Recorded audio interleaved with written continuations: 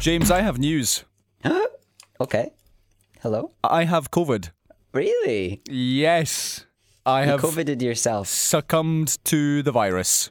Everyone's going to get it eventually. It's going to happen. I'm just annoyed. Really annoyed. Because it'd been nearly 2 years. And then this weekend, I believe is when I got it. And then this morning, which is Thursday, I tested positive in 2 LFTs. And there's a PCR winging its way to me. Oh, no. Well, I hope that you're prepared for some isolation. Yeah, well, yes and no. Okay. In that there's a couple strings to this bow. Number one Okay.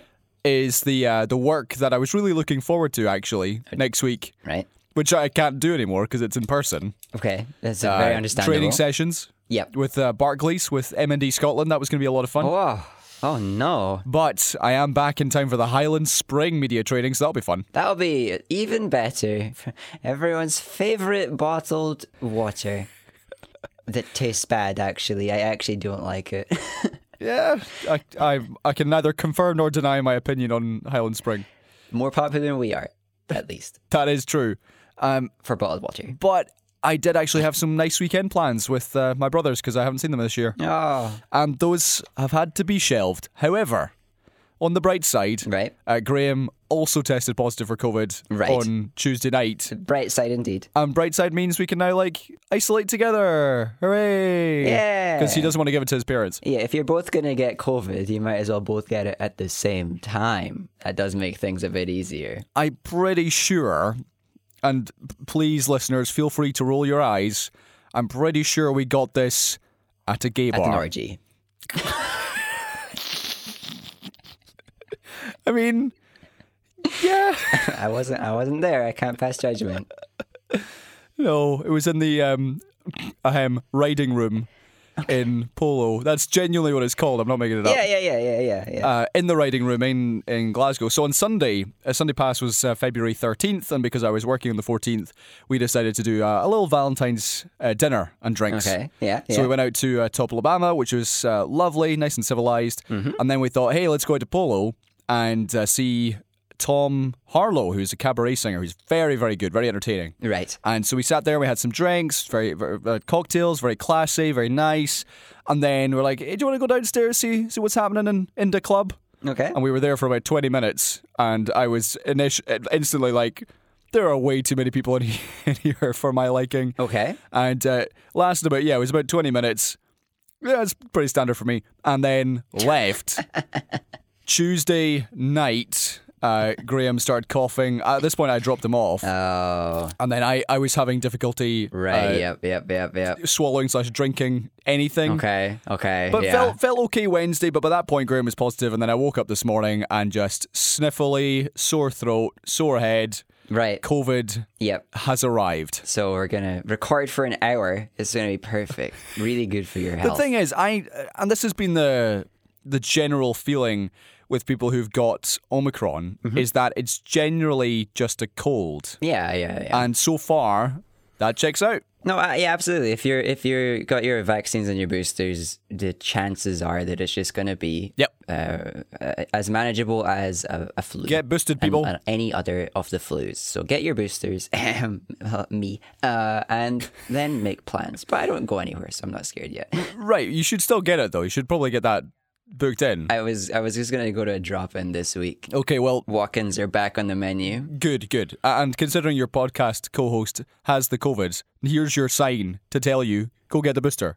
And then you still might not avoid it. Yeah, it is kind of weird that we do record this in person with just the one mic, and I should probably consider some health at this point. There is only tracing paper between myself and James, which we've used half a dozen times. Oh, gross. And not just for the podcast. Indeed. It has a variety of uses.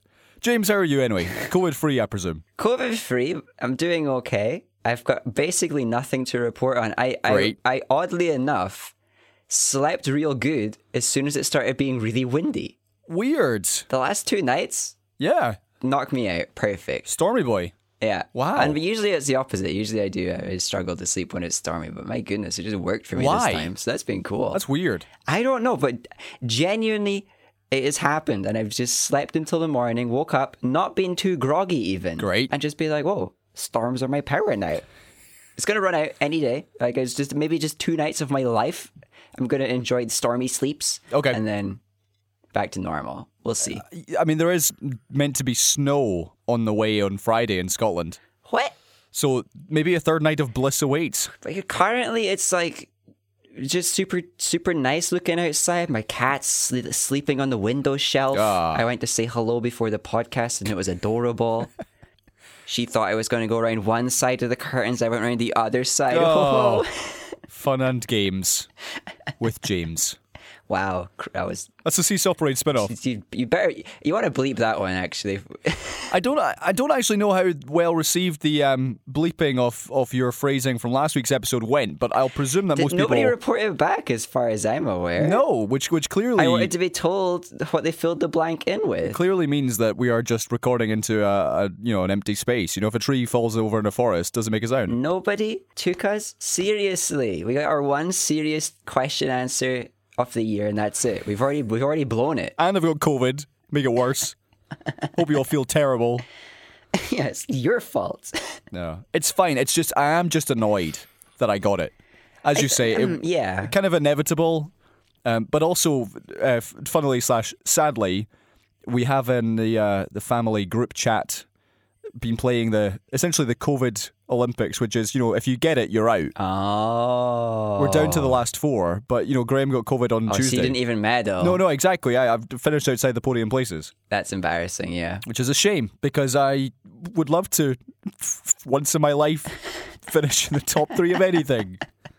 Well, sport related, I should say. Yeah, you're dodging COVID as a sport, for sure.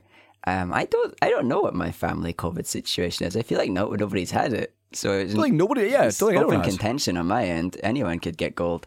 I'm sure everybody's going to get COVID eventually. I think part of it is going to be this thing that eventually there isn't going to be testing specifically for COVID anymore. Right. And at that point, we'll all just get it, and we'll be like, did we get COVID? Was it just a bad cold? Blah, blah, blah, blah, blah. But for now, we're still getting tested. I think if you can make it through to the point where tests just aren't getting administered for COVID anymore, that's when you get the gold medals. Everybody who hasn't had it, everybody wins. They get their medal. Everyone wins. The fun was taking part. But it wasn't really fun. The sadness was taking part. But now we all get our gold medals. I mean, to be fair, I was reading this week that LFTs are sooner rather than later you're going to have to pay for them rather than get them for free. Basically, yeah. I mean, I don't agree with this as a principle unless there's also going to be zero calls for self-isolation if you test positive. So surely that's the way we're going. Exactly. We're going to eventually get to a point where people get COVID and they still go to work. Exactly, yeah. And then at that point, testing and stuff, sure, people pay for it because at that point it's not being mandated by the government and stuff like that. If something's mandated by the government, it shouldn't really cost us money because you want to tax things that you discourage. So you shouldn't be taxing the people who are wanting to be safe and take the test. You should be okay. So at a point where it's no longer mandated and everyone's just a little bit extra careful and cautious, you can encourage them by making the tests available but at a price. And everyone else, sure, but if the government's still mandating things, they should be free. It's also including clothes. The government should give us all clothes for free because if we go outside, we have to wear clothes. I need my government clothes. We do. And houses. I mean, clothes are optional. And food. For outside. Are they? Oh, I mean, it depends on... I guess it's about the minimum. Maybe the government can give us undergarments. Okay. Yeah. Everyone gets I can deal with that. A pair of boxers in the post every month. And if you're homeless, I guess you don't get it in the post, but, distributed. Wow. Okay, well... What, you think this is a bad policy? That's one way to start the show. I'm gonna start a new podcast called Good Policies that sound bad. I thought your spin-off was called Fun and Games with James. Oh, no. That's the other one where I just talk to my cat. I mean, I would listen to that show. But anyway, you're listening to this show. It's Seesaw Parade with COVID Colin and third Jag-free James. Good attempt. I'll take it. And yeah, this is Scotland's longest running, up until this week, COVID-free podcast. You know what? In Scotland. Could have been the title. Do you reckon there is a podcast in Scotland that has been COVID-free? this whole time? There might be, but not one I know of, so therefore it doesn't count. Exactly. We get the gold medal. Hey, gold medal for us. And thank you very much for listening. Really appreciate it. You can get in touch with us at CSOPerade on Twitter, csoperade@gmail.com, as Google Analytics did this week. Wow. So thank you, Thanks, Google, for that report. Really interesting stuff. Your growth is up 0%. You're doing really good.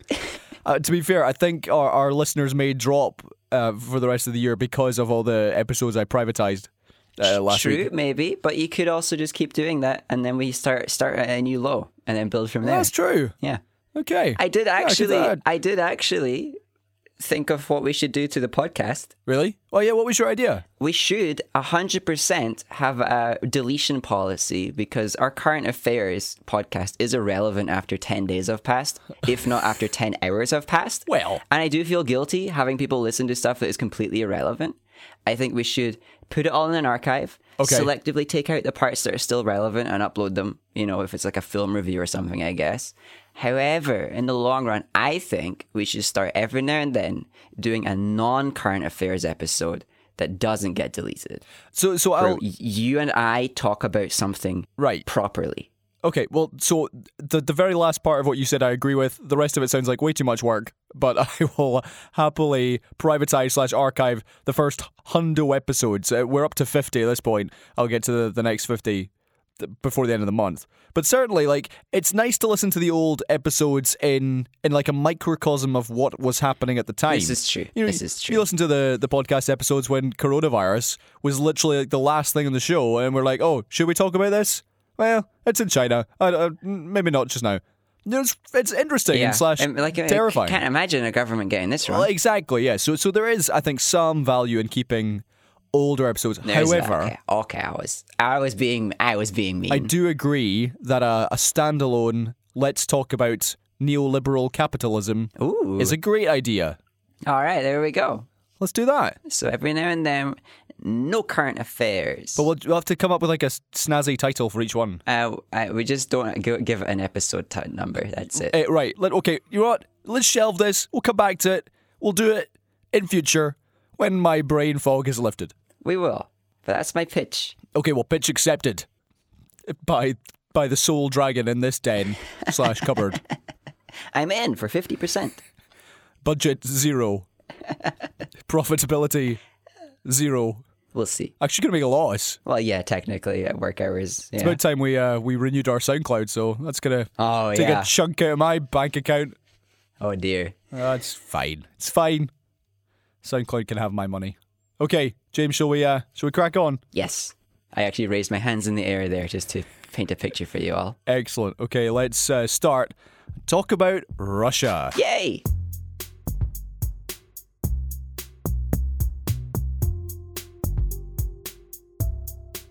Cool. Russia. I mean, less cool and more slightly scary. Well, a bit muddy now, actually. hey-o. The winter season is coming to an end and their tanks are getting bogged down. That one killed Colin. That one, yeah, that it did. Okay, let's start with the news that Russia has claimed. Do you want a little break to clear your throat a little No, more?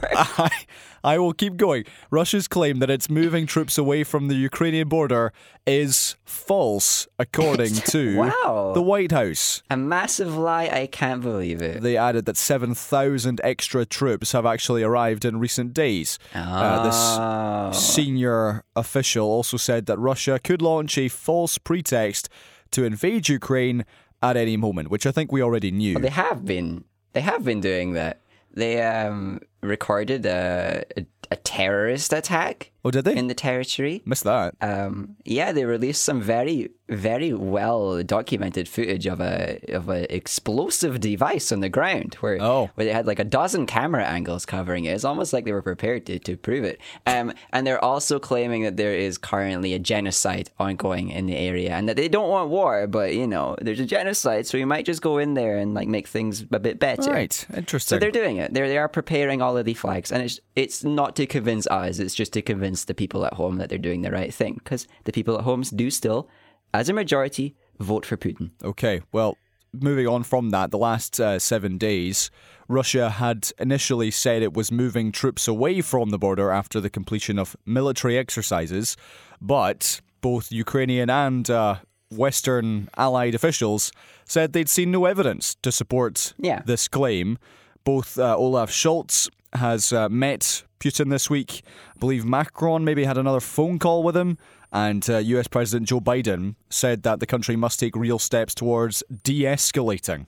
But that doesn't appear to be happening, James. No, I don't think it has really happened. Now, at this point, they have invested so much of their strategical options onto the border that I don't think it's really easy for them to pull out without getting something to claim some strategic victory as well.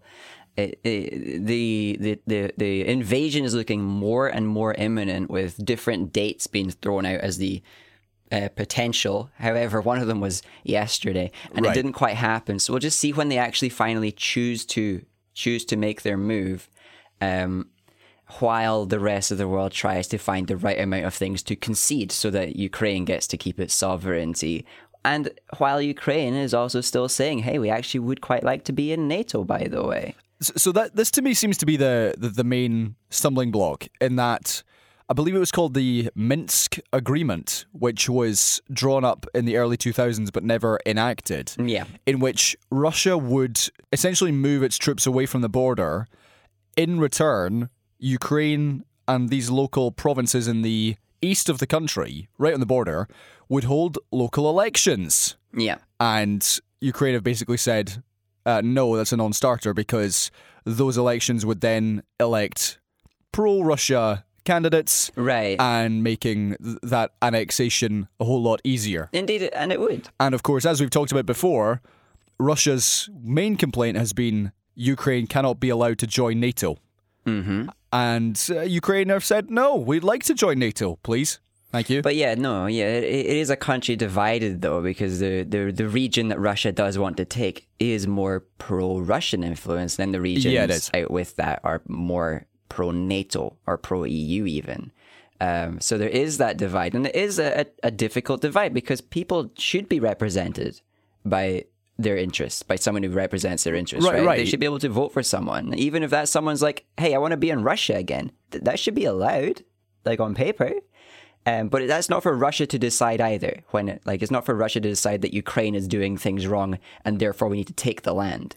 The elections idea, you're saying, that's going to work even if, for example, Ukraine have said, well, no, we don't want to do that, because there will be some sort of mishmash in the paperwork, and the people who we don't want to get in will get in. Well, yeah. No, that is obviously going to be a stumbling block for Ukraine in the long run if they don't hold proper, fair elections across all regions and stuff like that. Right. Which I don't know the nitty-gritty of it, but if they've especially promised to do it and they're not doing it, then hey, that is a mistake on their end. But the repercussions for that mistake isn't things like, and now we invade your country. It's things like, all right, well, I guess we don't do so much trade with you until you sort this out, so your country's a bit less well off and doesn't prosper until you actually do sort it out. Right, but the less violent solutions. Right, but the US, the UK have been talking about putting more economic sanctions on Russia for a long time. Indeed. Do they do anything?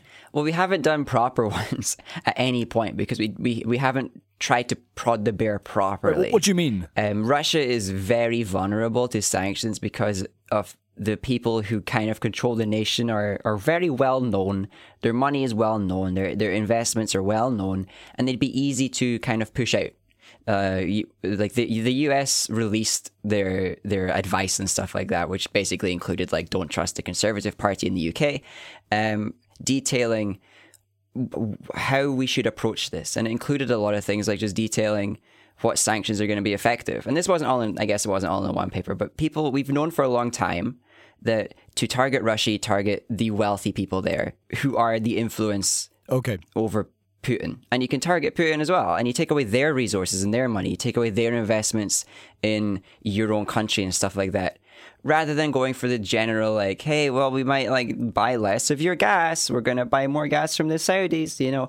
There's options, and they've never really been flexed, and I think they could be, but it would probably take over into a lot more violence. So it's about finding the right balance, which is why people usually are a bit careful with it. Okay, well, just in the last hour or so, Russia has expelled the deputy US ambassador at the US embassy in Moscow. Right. It's not clear why that's happened, but I'm sure the US will respond. And also the defense secretary for the US, Lloyd Austin, claims that Russia is actually moving troops closer to the border and is stocking up on blood supplies. Speaking in Brussels, Austin says the US is also seeing Russia flying in more combat and support aircraft and is sharpening their readiness in the Black Sea. So that to me, these things, you don't just do them for no reason. You're clearly preparing for something. And Russia's denials are see-through. Right. They are transparent to the degree that they are clearly over-prepared if they're going for just getting some more concessions. I think they do want something major out of this, which would probably be the region that we've talked about several times being very strategically important for them long term. They've invested so much. They're flying out so many new supplies each week that it's hard to keep up with. They've done things like building up field hospitals. You don't really do that if you're not intending to have any casualties. So their intent is clear, and the only question is, can we de-escalate it by talking them down, by finding the right things to give them? Yeah. And the response from NATO allied countries has to be pretty strong. There's a lot of calls out there from people who want world peace and all this to let the war happen sometimes. It's a terrible idea. Which is a bad idea. You've got people like Nigel Farage coming out in support of Russia, which I guess isn't surprising since, he likes that Russian money. And the response has to be very different. And I don't think anybody's going to be happy with the right response, because it seems like people from all sides of the political spectrum want something that isn't strong enough. And the response has to be strong, because if Russia keeps just being allowed to do what they want on the world stage, it does weaken the integrity of things like alliances and things like NATO to a point where, hey, how do you stand up against Russia if they want to annex your whole country? So I don't know what we're going to see in the next few weeks, but Russia definitely has overinvested if it's just a bluff.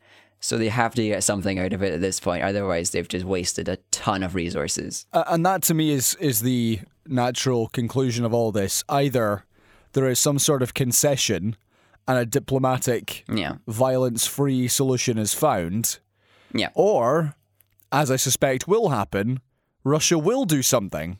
And there will be incursions into Ukraine. Yeah. And as for how NATO and the rest of the allies respond to that, I don't know, because as we saw before with Crimea back in 2014, Russia invaded, they took it over, and allies went, "Oh no, don't do that, please." Here's some minor sanctions. Right. So what can they do? Because I highly doubt they would engage in a man-to-man combat. They're not going to do that. No, the response just is to escalate the sanctions that we're seeing. So the most sensible response I've seen in terms of if Russia does a thing and the response isn't military would be to just move more of our energy demands away from the country.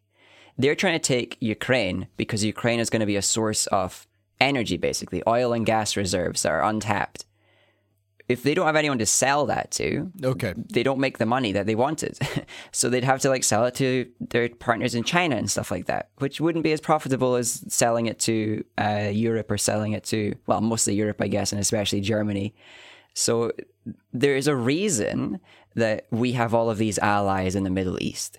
We put up with a lot of stuff that they do wrong for a lot of reasons, and I don't agree with it, but the reason is that we can, at any point, rely on them more for their current wealth of oil and gas, and we can set up that infrastructure instead. So if Russia goes too far, Europe and the rest can invest in setting up their different supply of power. Right. And it does cripple Russia at that point to a degree that we haven't seen yet, and it would make their invasion not really profitable at all. Okay. I think the solutions that are preemptive would be some kind of agreement to make a Ukrainian gas infrastructure less crippling to Russia's interests of profits, which would, of course, make Ukraine worse off. So we have to come up with a way to make Ukraine happy as well after that. But currently, it doesn't look good.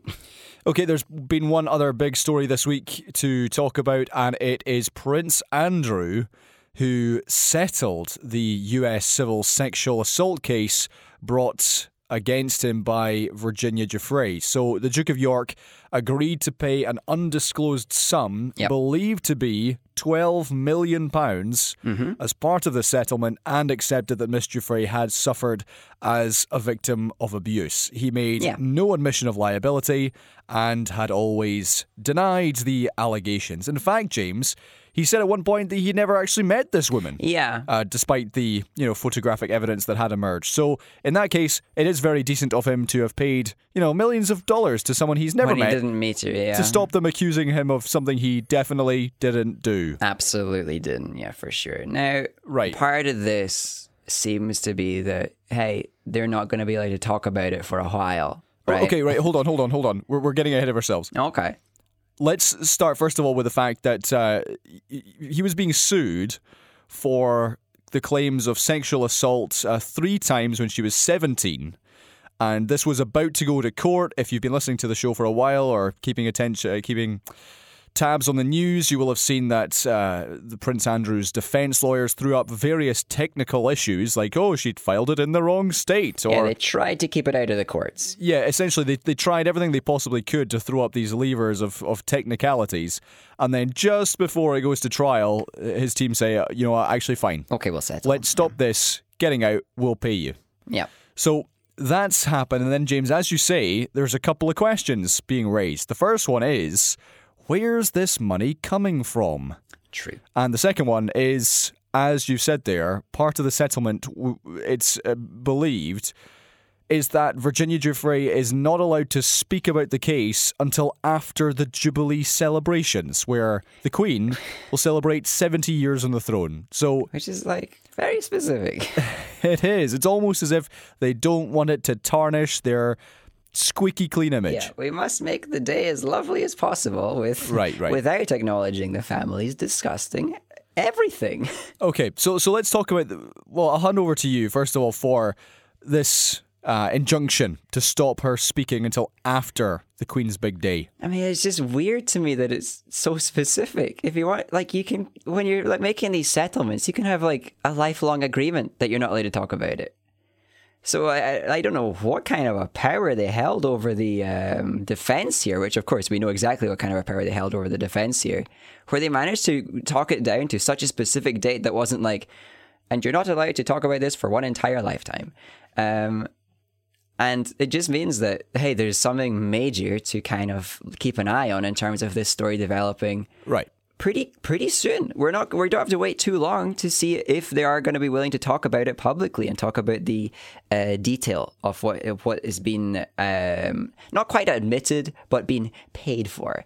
Now, I agree with systems like this, where if you want to settle outside of court, that's your choice, that's your justice, and good on them getting paid, and I hope that they're willing to talk about it when the opportunity arises, because there may be more people out there who need that encouragement to take these stories to the places where they need to be heard. Usually court, but sometimes just not quite court. What about the financial aspect? This is, as I've said there, speculated to be a £12 million payout. Yeah. And Prince Andrew, he'll have his Royal Navy pension, a stipend from the Queen's Duchy of Lancaster income, but 12 million, that's a lot. And some people have suggested that is coming indeed from the Queen, or income that Buckingham Palace receives. And that is, I don't think anyone has yet confirmed where that is or where it's coming from, and I don't know if it ever will be disclosed. Yeah, 12 million sounds like a lot of money. But then when you're one of these higher-ups, or you're related to one of these higher-ups, kind of like the Queen, who seems to be pretty high up there, 12 million, pretty small beans, not a lot of money. They could keep that in a back pocket for generations to keep it handy for whatever use is needed. It would be great to know that it wasn't UK taxpayer money that made this possible. It would be great to know if they had to sell some assets to cover their massive failures as a family. And I hope they continue to have to sell all their assets to cover their massive failures as a family. But I mean, until we know where the money came from, it is all just speculation, and we can just hope that it wasn't just like another freebie from the UK populace getting some rich dude out of trouble.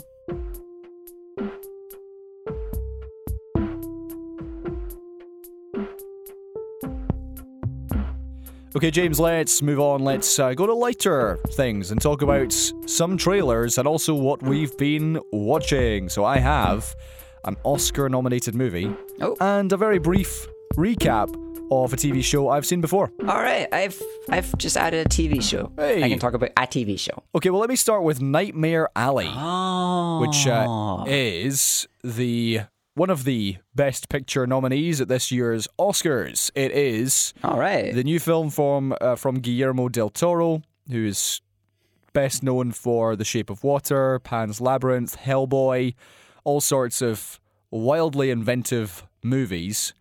And he just makes what he wants. He does, and he does it very, very well. Unless he wants to make The Hobbit, I guess. And after The Shape of Water, which did so well commercially, but also awardsily as well. Yeah. Couldn't think of the word.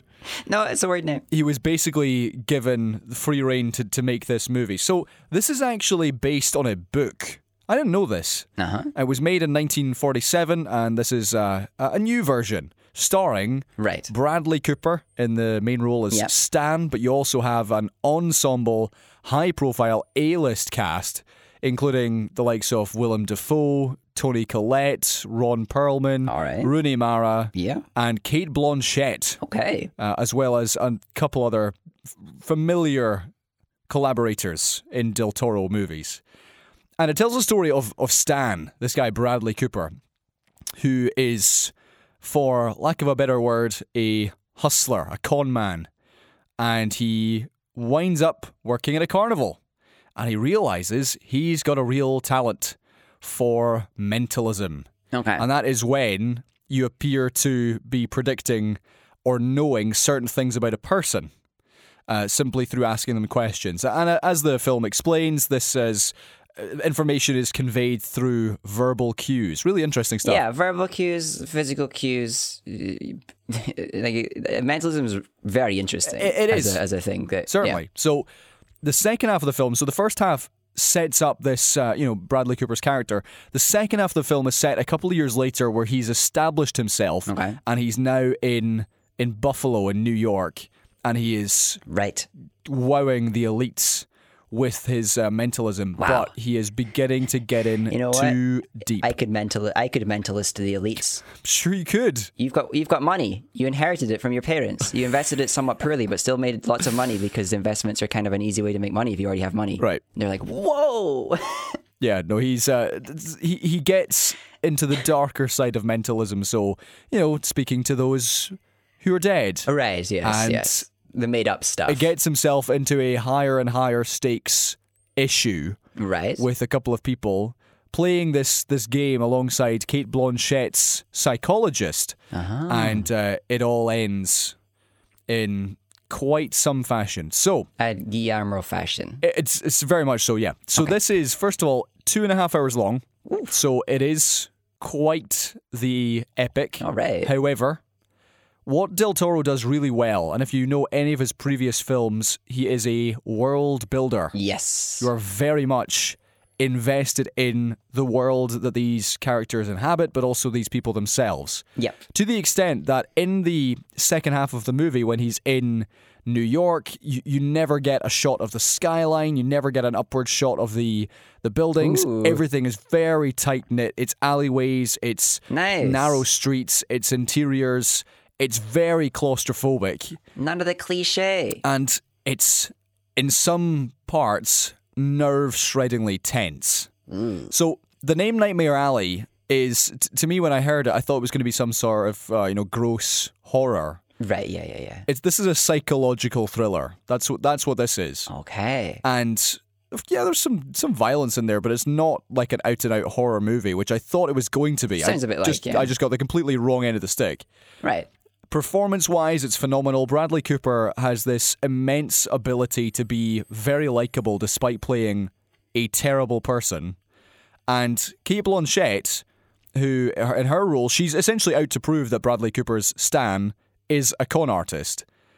Even though she's got the morally right argument, you want her to lose, which is a really... Yeah, okay, one of those films. Yeah. Right, it's a really nicely handled movie in that regards, in that you want the bad guys to get away with it. Right, yeah. And that's through, even though they're flawed and they're bad people. Yeah. But what I enjoyed about the film was that you were rooting for Stan up to a certain point, and then the movie twists and they make a character decision towards the end. Right. And then you think, right, and now I hope you get it. I hope that you lose. I'm done with you. So I really enjoyed it. It was long, but if you enjoy Del Toro movies, if you enjoy the character building and the fact that, you really brain on, sit down, engaged movie. Right. Yeah. This, I'm sure, will be hitting streaming services very soon. It hasn't done very well at the box office, which is a shame. So I fully expect you'll see it on Prime or Netflix or similar very soon. So if you're into that kind of thing, with a high-profile cast, solid reviews, Best Picture nominee, it won't win, but it is very fun. All right. Nice. Okay. I thought it was just going to be one of those, Guillermo's getting on the list because it's Guillermo. But hey, it sounds like it's actually good. Yes, it is very, very good. Okay, James, tell me about your TV show. What have you watched? A while ago, I finished watching the final season of The Expanse, Hey! a show that got cancelled, re-picked up, and then kind of a wee bit cancelled, but they got to make the final season anyway. Okay. I don't understand why people failed to invest in this show, because it is really popular Right. and really good. I don't see where the money wasn't coming from, but I guess it all Is went. this a Netflix show? It is on Amazon. It was not an Amazon show originally, but then they picked it up after. Got it. I can't remember what studio stopped producing it after season 2, I think. The Expanse is a TV show about the politics of space. Wow. Wherein there's and within the solar system it's about the power and influences of planets and also other interplanetary bodies as they try to work towards their own means and goals, and the way it affects individuals in that situation. So it follows the main cast have their own ship. There's just 3 or 4 of them most of the time on that ship, and they just try and navigate their way through this continual catastrophe as of course each season of TV leads from one disaster to another. Right. The disasters are different enough that it keeps the show very interesting, and in the final season it was a culmination of all of these disasters into one massive disaster full of incredible weighted character moments, and they had to do it in just 6 episodes because they got cancelled. The biggest shame about this is that they had to do it all in 6 episodes, because this could have been one of the best TV series out there with one of the best final seasons out there, and instead it's kind of like one of the best final seasons, but you're left wishing that it didn't have to do it so fast. Because every single episode I'd finish it and be like, oh my goodness, they've only got 2 episodes left, or they've only got 1 episode left. And it was always this anxiety of, instead of enjoying what happened, I'm just trying to figure out what on earth are they going to do to speed up the rest of the story, because they had to take so many shortcuts and stuff like that with story, just to make it all fit in. However they did, I think it is as well executed as it could have been for what they were given to work with. There is basically no wasted time as far as I'm concerned. There are the occasional little character decision or plot direction that doesn't quite make sense logistically because they just didn't have the ability to justify it. Okay. However, they hit every single major character development moment. Even though they had a tiny number of episodes to work with, characters still got huge development. They hit all of the major plot points. They hit the big crisis, and they gave it enough time to resolve, and all of these things. And it was so masterfully done that I'm still just upset that there wasn't more. So it did feel rushed. Okay. However, the acting, better than ever. Every season, the acting gets better. The cast was not really well known when they got picked up, but my goodness, could they deliver? The character dynamics just keep growing and evolving. It's really cool to see characters that don't just act the same towards each other for the duration of a TV show. Their dynamics are changing, and they actually have to evolve, and they interact in new ways with new people, or they take parts of their old character and apply it towards someone new. And it's really cool to see all those things. Right. The CGI incredible for a space show. You got to imagine how many shots of this are full CG with like everything going on in space. A lot. Their work with making gravity a thing and not a thing, mind blowing. There's such casual movements that just land so well when they're dealing with the way gravity and stuff works in space. I loved it. I'm a bit of a nerd for that, I guess. Nice. But yeah, the space battle is really well done. But even things like CGI for landscapes or for creatures or just for random shots that you couldn't actually achieve in real life, perfect. There's the battle scenes are incredible, beyond what I would have expected from a TV show, and they're dropping hints for what is to come. Because even though the TV show got cancelled, they are setting themselves up for getting picked back up. Really? Whether it be in TV form or film form. They just spent just enough time in the final season going, what about this? Well, look at this plot developing over here. Wouldn't you like to know what happens over here in this plot? And you're like, well, are you going to tell me? They're like, well, not yet. Someone's going to pay us to do it. And I just really want that. I have not wanted anything more in terms of like a sequel or a follow-up than this, because it is interesting, so good, and the next plot can only get better. So overall, it is one of the best things I have watched. That's quite the recommendation. If you can get through, I'm going to say the first half of season 1, if you can get to that point and are enjoying it at that point, you're going to love the show. If you're really patient and you get to like watching an entire 2 seasons and you enjoy it, nice. Oh my goodness, it only gets better. Okay, well, thank you very much. Incredible. I could talk about it a lot more, but I'll stop there. Already did. So, as I mentioned... Harsh but true. As I mentioned on Seesaw Parade last week, I have been rewatching Breaking Bad, along with Graham, who's watching it for the first time. And it's really interesting revisiting a show for the first time in 8 years. I can actually pinpoint when I watched Breaking Bad. I binged it on between June and July of 2014, particularly when I had tonsillitis. Right. For about 10 days. It was horrible. But really interesting to revisit this show, which is very much a perfectly set show for the era in which it was made. Absolutely. Because, as I briefly mentioned, the invention of smartphones would have made much of the show and much of the problems that they encounter null and void. Yeah. You know, the fact that Walter has 2 phones.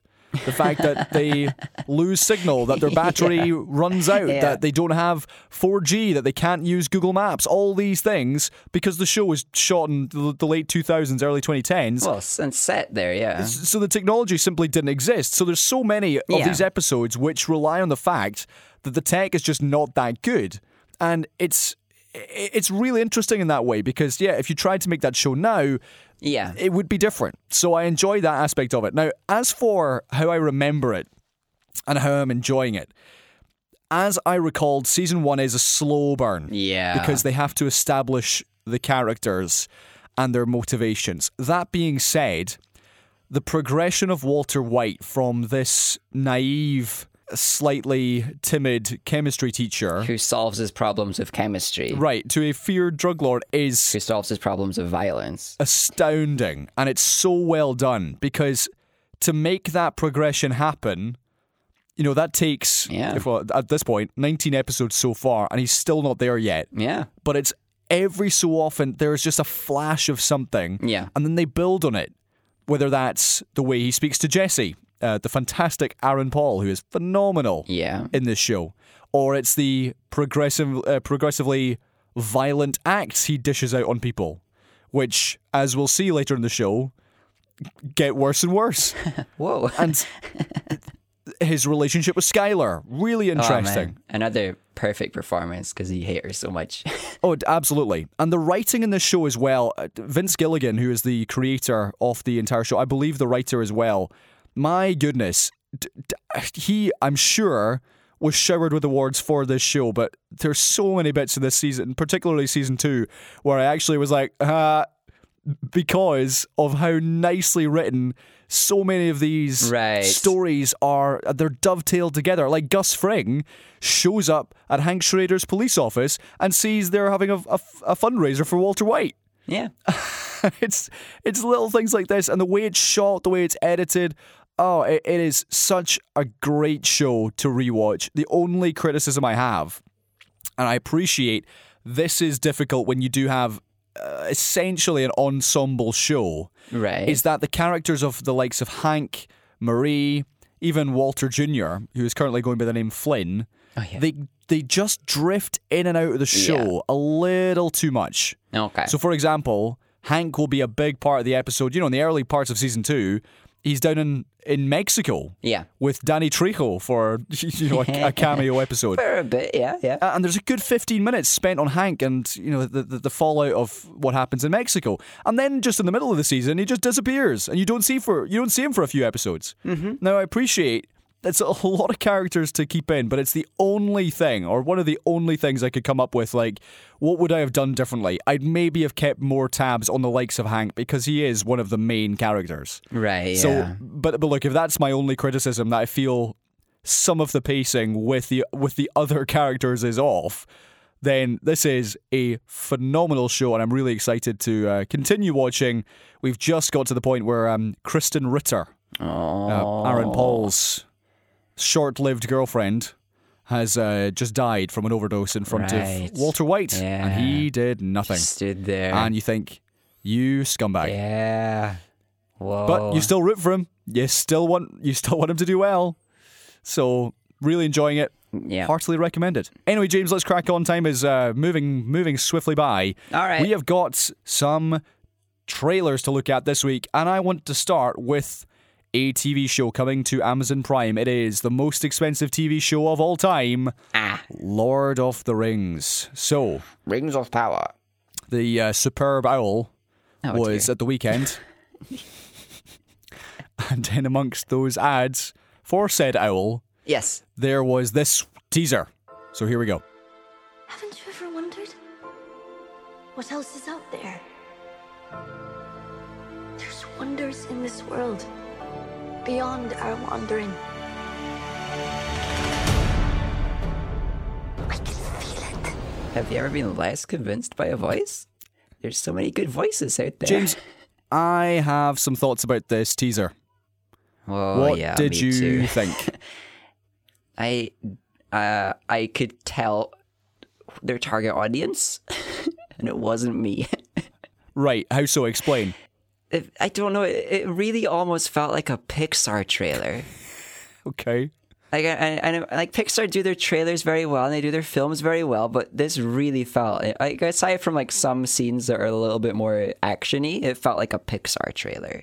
It had just a weird blend of modern tastes when it comes to framing and voice work and character and stuff like that, where it just didn't really feel like the kind of myth feel that you'd expect from a Lord of the Rings, and it felt more like the young adult fantasy feel that you might expect from not the Lord of the Rings. That's really well summarized. And here's the thing: this is the most expensive TV show of all time.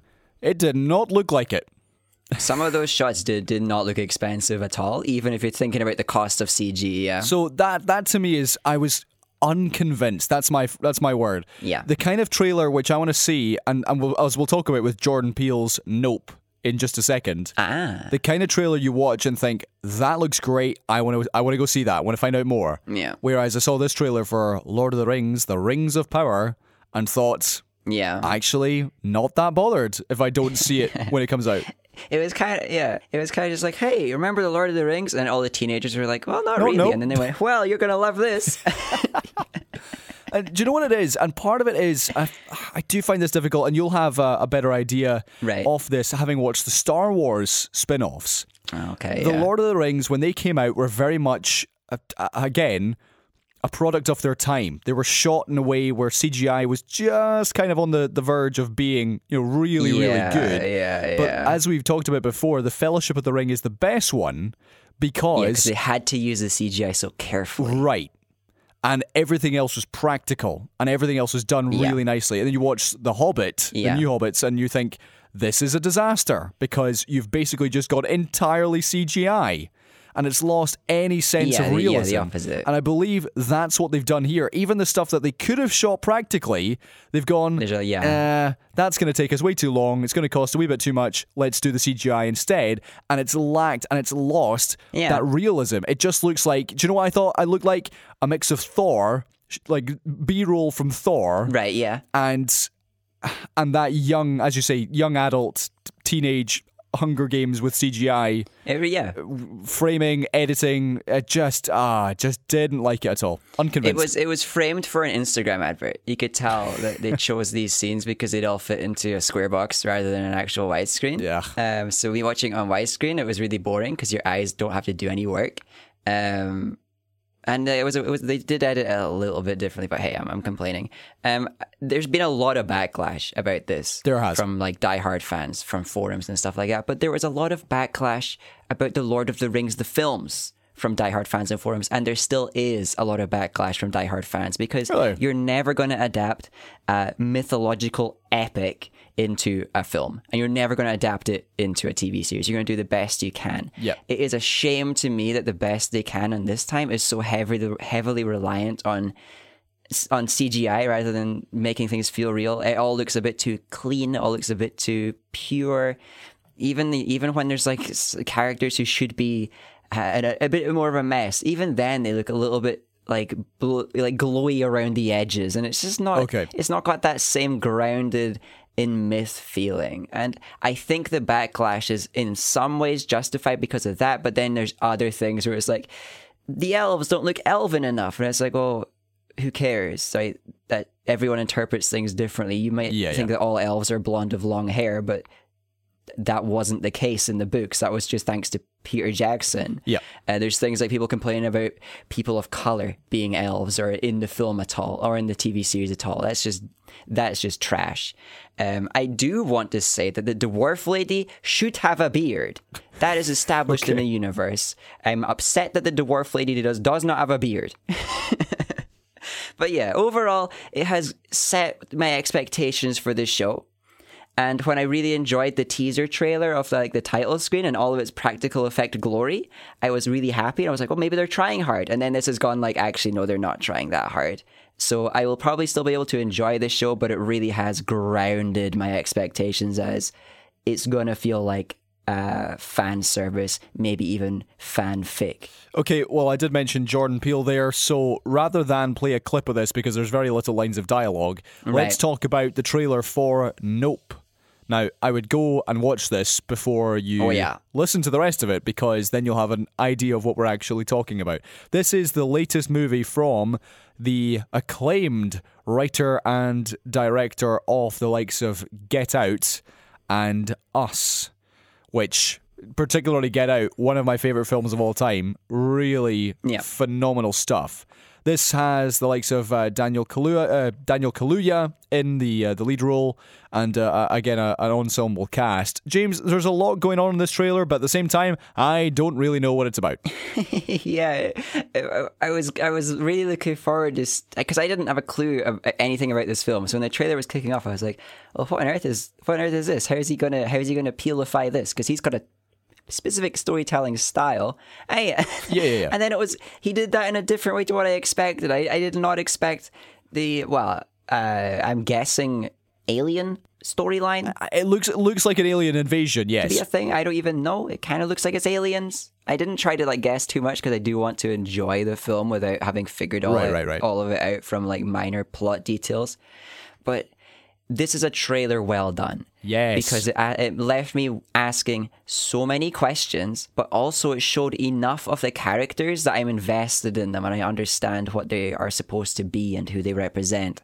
And I also do understand that most of Peele's stories have some social commentary under them, and I'm excited to see what this one is. Yeah, you've as well summarized that really nicely, actually. There's very little I would add to that. I thought it was how a trailer should be, enough of a glimpse to make you interested and invested in the characters, but also without any real idea of what is going on, which is great. But there's horses, and horses are cool. That is true. Okay, one more trailer before we move on, and this is for the new, and I believe the final, Jurassic World movie. Yes. Jurassic World Dominion. Yes. Here's a clip. Right. We can't keep her here forever. If they find her, we're never going to see her again. We got to protect her. That's our job. Humans and dinosaurs can't coexist.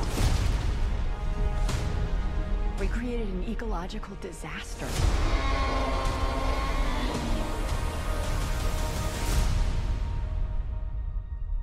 Ellie Sattler. Alan Grant. You didn't come out all this way just to catch up now, did you?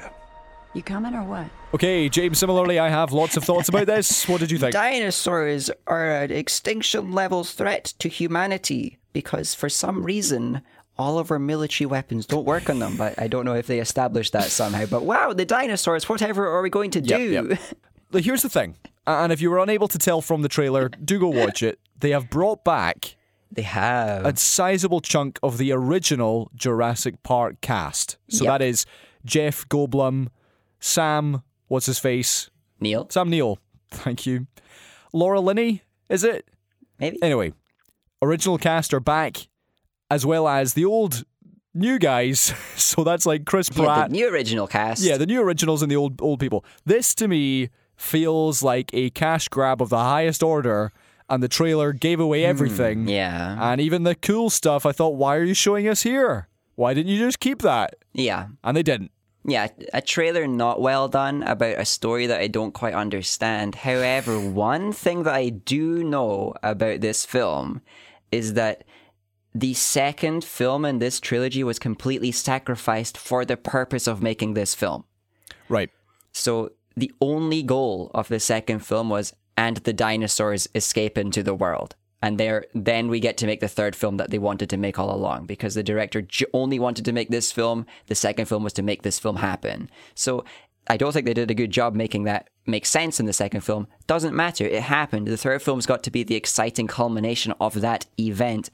I just don't quite buy the excitement, Okay. or the reason this is a threat or a problem at all. They really need to sell me on why some of the dinosaurs escaped equals global catastrophe. I don't get it. Because- but you know, if I can turn my brain off and enjoy the story, and it's got cool dinosaurs in it, yeah, it's nice. I like it. Well done. Because I agree. The main thing is that there are 7 billion people and counting on this planet. Mm-hmm. How many dinosaurs did you escape? Like, how many are out there? Enough to have a lot of babies. Okay. Apparently. Several million? But also babies resistant to firearms and, you know, like bombs. Yep. Maybe even nukes. Bomb-proof dinosaurs. No, maybe we nuked them and they got stronger. Maybe it's a Godzilla prequel.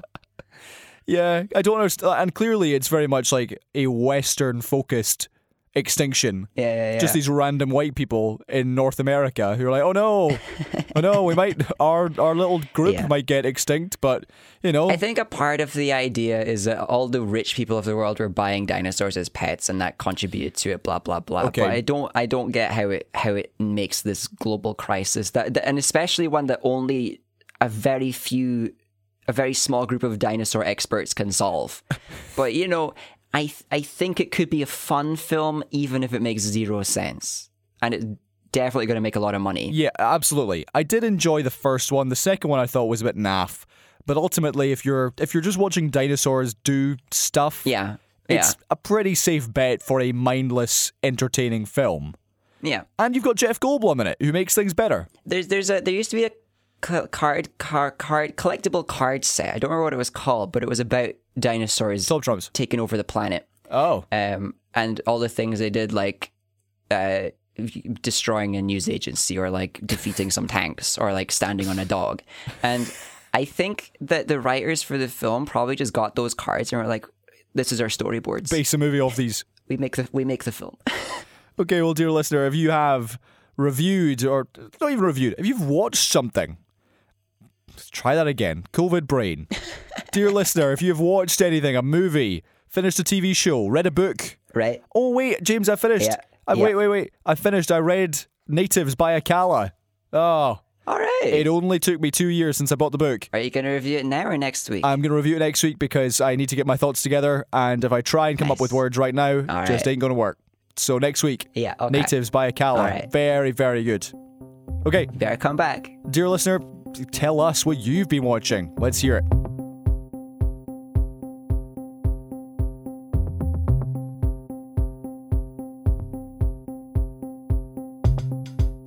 Right, James, let's finish up and talk about some other stories making the headlines this week. And we'll start with Novak Djokovic, who has given a exclusive interview to the BBC after his Australian Open debacle. So, speaking to Amal Rajan, he said he would rather miss out on future tennis trophies than be forced to get a vaccine, saying that his jab status was the price he's willing to pay. So the 20-time Grand Slam winner was, of course, deported from Australia last month after a whole drama with the government, the state of Victoria, and his visa / lying on his form about his COVID status. Yes. So, James, what did you think about the interview? Did you see any of it? I read about it. I didn't see the interview. Right. His stance on sacrificing something so he doesn't take the COVID vaccine, that's his call, right? Sure, go for it. I don't think it should be something that we all get put onto our notification feed. It's not really a big story when someone chooses to not do the medicine, because it is always a personal choice to do the medicine. You just also have to then accept the results of that choice, which for him includes no more tennis for a while. But I think he's done the maths and realized that there's probably not going to be vaccine mandates at big tennis events in the near future. Yeah. I think he's realized that maybe even Wimbledon, he can probably go there without the vax and stuff like that. I think he tried to suggest that he's not anti-vax, but that doesn't land for me, since he's kind of celebrated not the vaccine since day one of the COVID. He's done a lot of harm with his stances, and he needs to do a lot more work if he wants to convince us that he's pro-vaccine, just not for him. So he's a health freak with people who enable that in a very unhealthy way, and it's going to harm him in the long run. Right. So from the communication side of things, he's clearly been very well trained. Oh, from day one, yeah. He's been well trained since before he was a professional tennis player. Right, but particularly with his lines here, and it's because some of the things he said were, in that he said them and I thought, okay, that's your decision and I can't really argue against it. So, for example, he said that he controls everything he puts in his body, including, the kind of water he drinks, the fact that he is vegan, right, his sleep, his pills, supplements, all sorts of things. And he said, look, whilst I appreciate the world needs to find an end to this pandemic, I just don't want to do it. I thought, well, okay. That's just the freedom that some people have, even to a degree of derangement. Indeed. But my question was, how much more information does he need? There have been 10 billion plus doses of the vaccines administered around the world. Wealth of information. Yeah. Of course, vaccines have potential side effects, but their safety profile is excellent. And they're also exponentially better at defending you from the virus than antibodies that you get from having the virus. Yeah. So it's hard to know, what more does he need or want to know? There's no amount. There's no amount that he needs. So he wouldn't be convinced, not ever. So that's my point, which is he denied he's anti-vax, but he said, I don't have enough information about the vaccine, as if there is just one. There are many. Right. And even though he's an elite athlete at low risk of COVID, he's not at zero risk. And he's had it twice. Yeah, I'd be curious. Everyone out there who says they just don't have enough information about a vaccine, I am curious as to how much information they've looked for right. about a vaccine. If they've read any of the studies, if they've read any of the reporting done on this stuff, if they've read the reason that they got funded in the first place or that they were promising in the first place. I doubt they've actually read that, and all they've done is seen the reactions of people who they trust to supposed reading of these reports. And I doubt anyone's got their actual eyes on the papers and is seeing the first-hand take on things. So I don't think he's looked for the info, so he's not going to find it.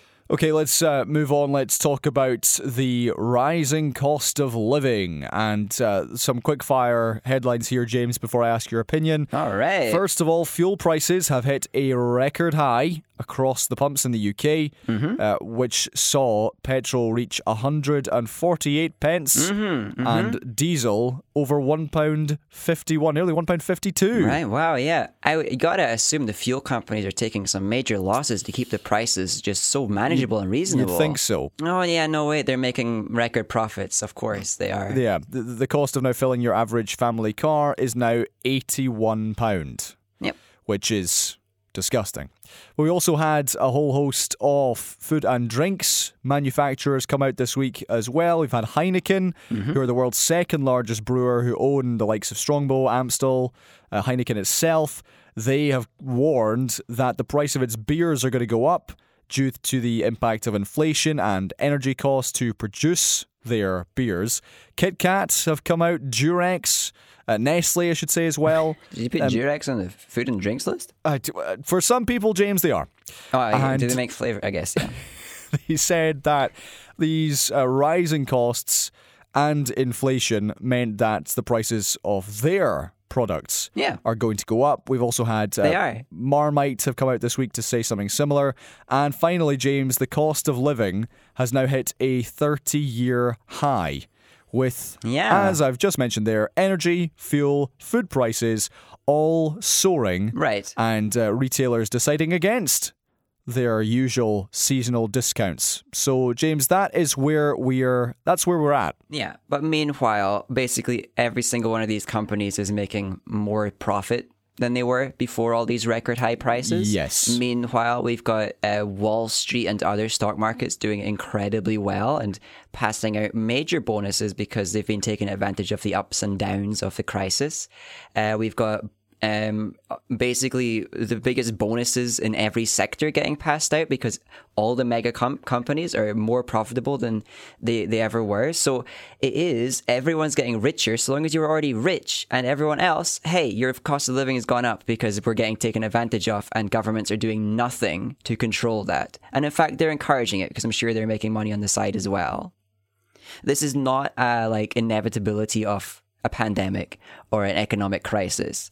This is companies taking advantage of the situation to leverage their way into greater profits at the cost of the poor. There's been a lot of talk, particularly with politics in the last few days, about what the government can do to help people out. And at the moment, the answer seems to be nothing. Just tax wealthy people. You know, if you taxed people who have earnings or wealth over 100 million, you'd get a whole lot of money if you gave them their own special tax bracket. And, I don't think anyone who's earning or has wealth of over 100 million really is going to be in dire straits if they get taxed a little more, but they'll pretend that they are. Like the tax brackets that we have available to us don't have to be super low. We don't have to start taxing people who are earning 100,000. Yep. Anything different, maybe they would struggle. But there is wealth taxes available and it is always going to pay off. Previous booms of countries have always had higher top rates of tax. Thatcher had higher top rates of tax than we do now. Yep. So what are we doing? All we're doing is making the poorest suffer more and more. And maybe Kit Kat, I don't know. Maybe they are making losses. Maybe they're one of the good companies who is just trying to scrape by. There are some. I doubt it, though. I would love to see the proof as to what companies are legitimately struggling and then looking at the Starbucks of the world who are raising their prices but also just making more money than ever and paying their owners more money than ever. The McDonald's of the world who are doing the same thing. All these mega corporations aren't struggling. The government's doing nothing to help. And all we have to do is tax them a little bit. Yeah, there was a clip that went viral on social media this week of an Irish talk show. You might have seen it, where they had a whole panel of, it looked like Irish Question Time, and they had a guy who was clearly better informed than all of the politicians, calling out their total lies about the cost of living, about, what they're going to do, about what's happening in the country. And he made the point that nobody cared about, the cost of living in Ireland until Google came out and said, we're going to have to rethink if we can base ourselves in this country because of how expensive it is for our employees to get to work and to live. And then suddenly it was a case of, let's look at what we can do to help people get through the cost of living. And this guy was making the point that Google is one of 5 companies in Ireland who pay half of the country's corporation tax. 5 companies. And they only sat up and paid attention when Google said, we're going to have a look at this, chaps. Yeah. Rather than, the millions of people who are just regular folk. Yeah. Who've been struggling with this for months and will continue to. And yeah, and that's like the opposite of the influence we need. We need to be caring about the over-dependence on food banks. That is an increasing problem UK-wide. Child poverty is insanely high, but nobody cares. And when it comes down to a company being like, hey, if you don't actually like start trying to make your cost of living lower, we might have to raise our wages or something, which would be bad, and we'll have to leave and go somewhere cheaper. That's mad. If your cost of living is so high that companies might have to raise their wages to keep their people, I don't know, alive, and therefore the company would rather leave than actually raise the wages, nobody's being good. The company's not being good. The government's not being good. People are being taken advantage of. And the solution is tax. Okay, talking off politicians and tax. Well, just politicians. Boris Johnson has until 10 o'clock on Friday night to answer the Metropolitan Police's questionnaire about whether he broke lockdown rules at the Downing Street parties. The PM has been speaking with his lawyers about his response, and it is these same private lawyers who are overseeing communications with the police service. Sources close to Mr. Johnson say he is funding these lawyers himself, and the number 10 machine is allegedly being kept in the dark to avoid an alleged conflict of interest. Right. This is, this is where we're at, James. He clearly still is deciding what to say to the Met Police. Yeah. What do you think? Well, I don't think he can really lie his way through a police form. I think the good part about this questionnaire is it's getting sent to more people than Boris, and other people were in the room. And unless they're all coordinating their lie, which, based off the Conservatives' history of coordinating things privately, we'd find out about in like 2 weeks. There is going to be some truth coming out on the other end of this, and it's just about whether the police actually put any effort into chasing that up or not after the fact. It is a historic moment to have a prime minister like under questioning on the police for a change, for actual illegal things rather than just unlawful things, which he's got a much wider history of. But of all the things that Boris has to worry about, honestly, one of the least important ones. It's just the one that should be getting, that will be getting all the headlines because, you know, he's got a lot of Russian money influencing him at a time where Russia is a primary crisis. I feel like that's something to worry about a bit more, but hey, maybe he's going to get done for the parties in the meantime. I wait with bated breath to see if he actually gets done for that. I believe his current argument is, well, I live here. Yeah. So if it was everyone else who came round to my gaff, wasn't me. I'm sure we could all get away with that, yeah. And like, what's going to happen? The police are going to charge him? They're going to arrest him? He'll get fined, and then some donor will pay the fine, and then Boris will pretend that he paid the fine himself. And then it will all go away, and then he'll get voted to be PM again in a couple. It leads us to our final story, James. We did talk about it briefly last week, but whilst I was editing, she resigned. There we go. This is Dame Cressida Dick, who is the former, or that maybe, I don't know if she's still in the job, or maybe she quit. I can't remember. She's either quit or she's going to quit. Hours after announcing that she would not quit. Indeed. So, James, what do we think about this? Well, I know what the police think about Sadiq it. Khan was one of the people who has now been blamed for it. Blamed, indeed, yeah. Met Police Federation came out to say, well, we have no faith in Sadiq Khan. So there. We don't like his influence over the police because the police don't want to be held accountable for things because it turns out the police are flawed a lot and they like to hide those flaws and that we should be holding them to account more often. So, you know, this one time that it's actually happened a wee bit, they're upset. Because it might make way for more accountability and oversight to the police who need it, but they don't want it because it would be bad for them as individuals. So yeah, they're upset. I'm not upset. This kind of thing should happen a lot. When the police make major mistakes, they should be held to account. People should lose their jobs and lose their roles, and so that they can be replaced by people who are more trustworthy or who have a better history. And if none of the police have a good history and the only replacement options are worse, then we need to change the whole system over the course of a lot of years, I guess, to get rid of all of the options and get good options in instead. Like, the only reason the police should be upset is if they think somebody worse is going to get the job, in which case, that's a big problem. Come on. Okay, James, we'll have to end the show there because I need more paracetamol. You've done well. Thank you. I have. Very proud of my COVID brain. Mm-hmm. Well, dear listener, if you want to get in touch with the show, disagree, agree, give your tuppence worth, you can. seesawparade@gmail.com, or tweet us at seesawparade, or just message us directly. Anything works. Indeed. Okay, James, I will see you with, fingers crossed, a less COVID-y brain next week. Absolutely. Take care of yourself. I will. And anyone else out there who's got COVID, you do the same. And anyone who doesn't have COVID, take care as well. Going to go eat some honey. Just eat a jar of honey. That would be great. COVID cures. Djokovic would believe you.